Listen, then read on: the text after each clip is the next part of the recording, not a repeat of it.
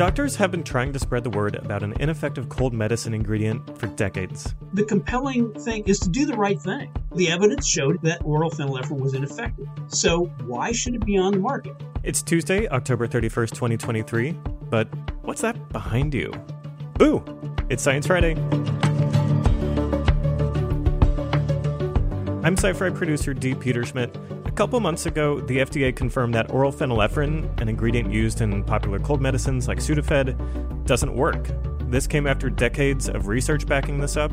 So why did it take so long for an official government acknowledgement? Guest host Flora Lichtman talks to two pharmacists about their years-long effort to bring their case to the FDA, how drugstores are responding, and what cold medicine alternatives we should turn to instead.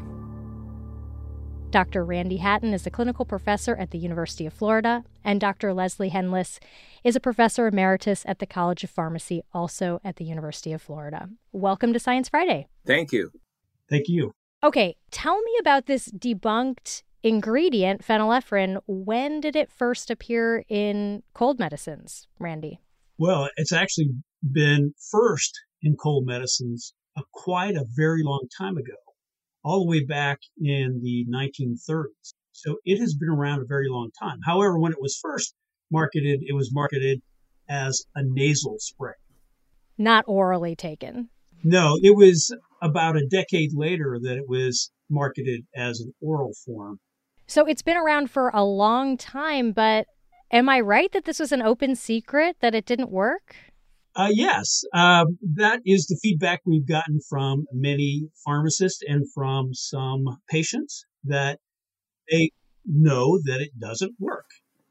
Leslie, is this the kind of thing that you all discuss at pharmacist holiday parties? No, it's been a conversation that's occurred like at continuing education meetings, and from pharmacists just asking questions, why did it get switched? And by the way, it's not just cold products, it's a huge number of allergy products as well. Stuffy nose can be caused by the common cold, or it can be caused by a seasonal allergy like ragweed during the August-September season. And nasal stuffiness can be a problem continuously, and it most often causes people to have difficulty sleeping.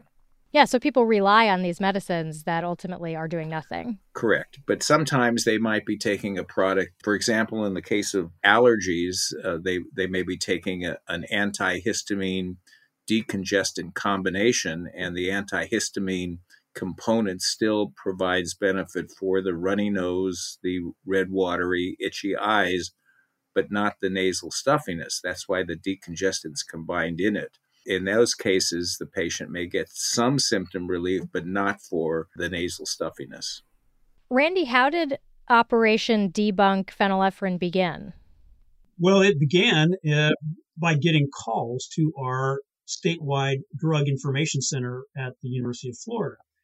After pseudoephedrine was moved behind the counter and manufacturers reformulated their products to substitute phenylephrine for pseudoephedrine in their oral decongestant products, pharmacists started calling the Drug Information Center asking the question, does oral phenylephrine work? Or what is the correct dose of oral phenylephrine? Now, the Drug Information Center is a teaching laboratory for Doctor of Pharmacy students at the time, and they would receive questions, formulate the question, research them, and then provide an answer back. As part of that search, we quickly came across Dr. Hendeliz's article from 1993, where he had reviewed oral decongestants and found that oral phenylephrine was ineffective. Since we knew each other, and our offices were quite close together, we got together, started talking about this, and set out our quest to try to determine at first whether the evidence supported oral phenylephrine or not, and then follow on to try to take action once we determined that we felt that the evidence was clear that it was ineffective. Leslie, I want to come back to your scientific work in a minute, but just, Randy, why did pharmacists suspect it didn't work? Like, why were they calling in the first place? The customers, the patients that they had, were complaining. They were used to taking products that had pseudoephedrine, which is quite effective when taken orally. And now all of a sudden they were getting products that were ineffective. They were complaining it didn't work like their old pseudoephedrine products. Now, this is confusing because, for example, a common brand name of pseudoephedrine that used to be in front of the counter was Sudafed.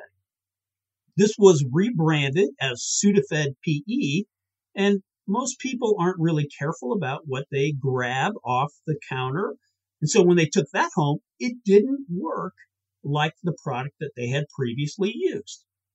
Leslie, let's talk about the evidence. So how do you prove scientifically that this is ineffective? Well, there's two parts to that. First is you conduct studies.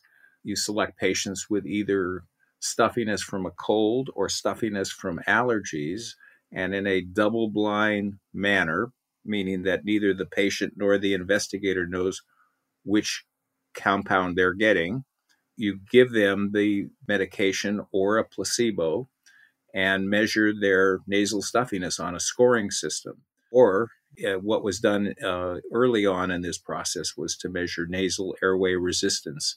If you're feeling a stuffy nose, air is not moving through your nose. And if you open it up, air begins to move, and you can measure the flow of air indirectly by a decrease in airway resistance. One piece of this that will interest your audience from a scientific standpoint is the answer as to why does phenylephrine not work when you swallow it, but it does work very well when you spray it into the nose. The answer to the question is that there is enzymes in the gut and in the liver that inactivate the compound before it gets into the bloodstream, so it can't get to the nose. So you found scientifically that it wasn't working well, or it wasn't working at all? Well, in the more modern studies that have used good technique and good statistical analysis, it didn't work differently from a placebo. In other words, a sugar pill. Okay, so it was a decades-long saga to get the FDA on board. So let me just see if I can summarize.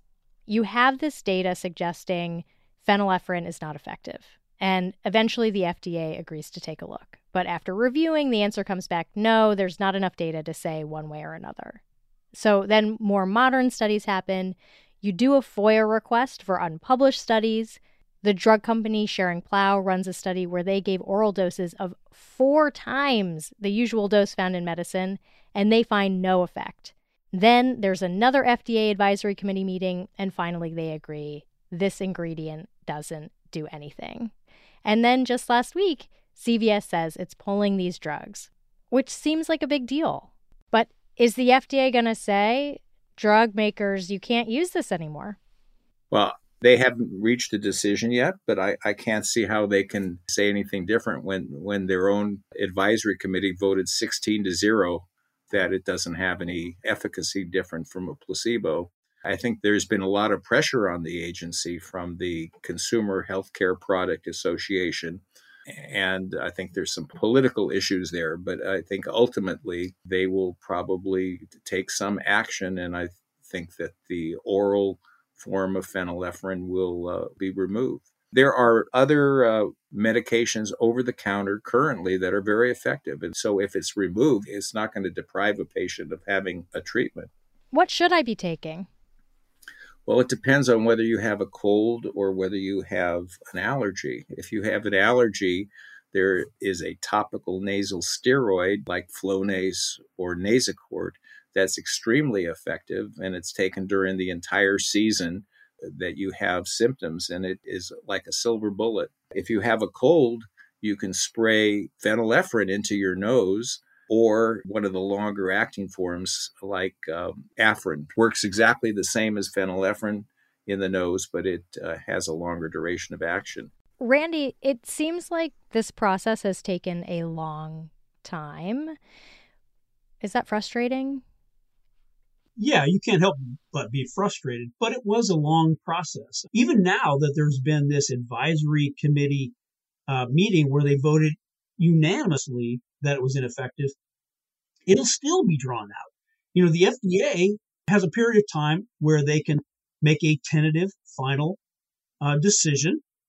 There is no guidelines for how long that could be. That could be quite a long period of time. Then they open it up for public comment. That is usually around 3 months, but it can be extended if they think this is such an important issue that requires more. Then they have a period of time of usually around 6 months where they will respond to those comments. And even at that point, should they decide that to make the final determination that oral phenylephrine is ineffective, they would give manufacturers some period of time to reformulate their products. And that could be quite a period of time. There won't be any recall because there is no safety issue. Because as Leslie mentioned, it's not absorbed enough to be effective. It's also not absorbed enough to be toxic. I wanted to know why you two made this your hill. This is a lot of work over many, many years. What compelled you both to do this? The compelling thing is to do the right thing. We felt the evidence was pretty clear that oral phenylephrine was ineffective. Yet it's on the market. Patients are spending their hard-earned money on these products. And we take a very evidence-based approach to the way we recommend drug therapies to patients. So the evidence showed it didn't work. So why should it be on the market? And further, a drug, whether it's over the counter or it's a prescription drug, not only has to be safe, it has to be effective. And oral phenylephrine is not effective. So I've been teaching pharmacists and physicians how to optimally use these medications for asthma and allergies for almost 50 years. It's been my job to be on top of what's effective and what's not, and to teach that information. So that's been my motivation. Well, I want to thank you both for doing this work. As a consumer and a frequent cold sufferer, I have 2 little kids, I am very grateful to you. Our pleasure. Thank you for your attention to this important issue. As Leslie said, getting the message out is part, and teaching people is very important to us. That was Dr. Randy Hatton, clinical professor at the University of Florida, and Dr. Leslie Hendlis, professor emeritus, also at the University of Florida. And that's it for today. Lots of folks helped put the show together, including Sandy Roberts, George Harper, Annie Nero, Jason Rosenberg. Next time, we'll explore one doctor's efforts to provide answers that are often lacking after a miscarriage by studying placentas from lost pregnancies. Thanks for listening. I'm D. Peter Schmidt. We'll see you soon on Science Friday.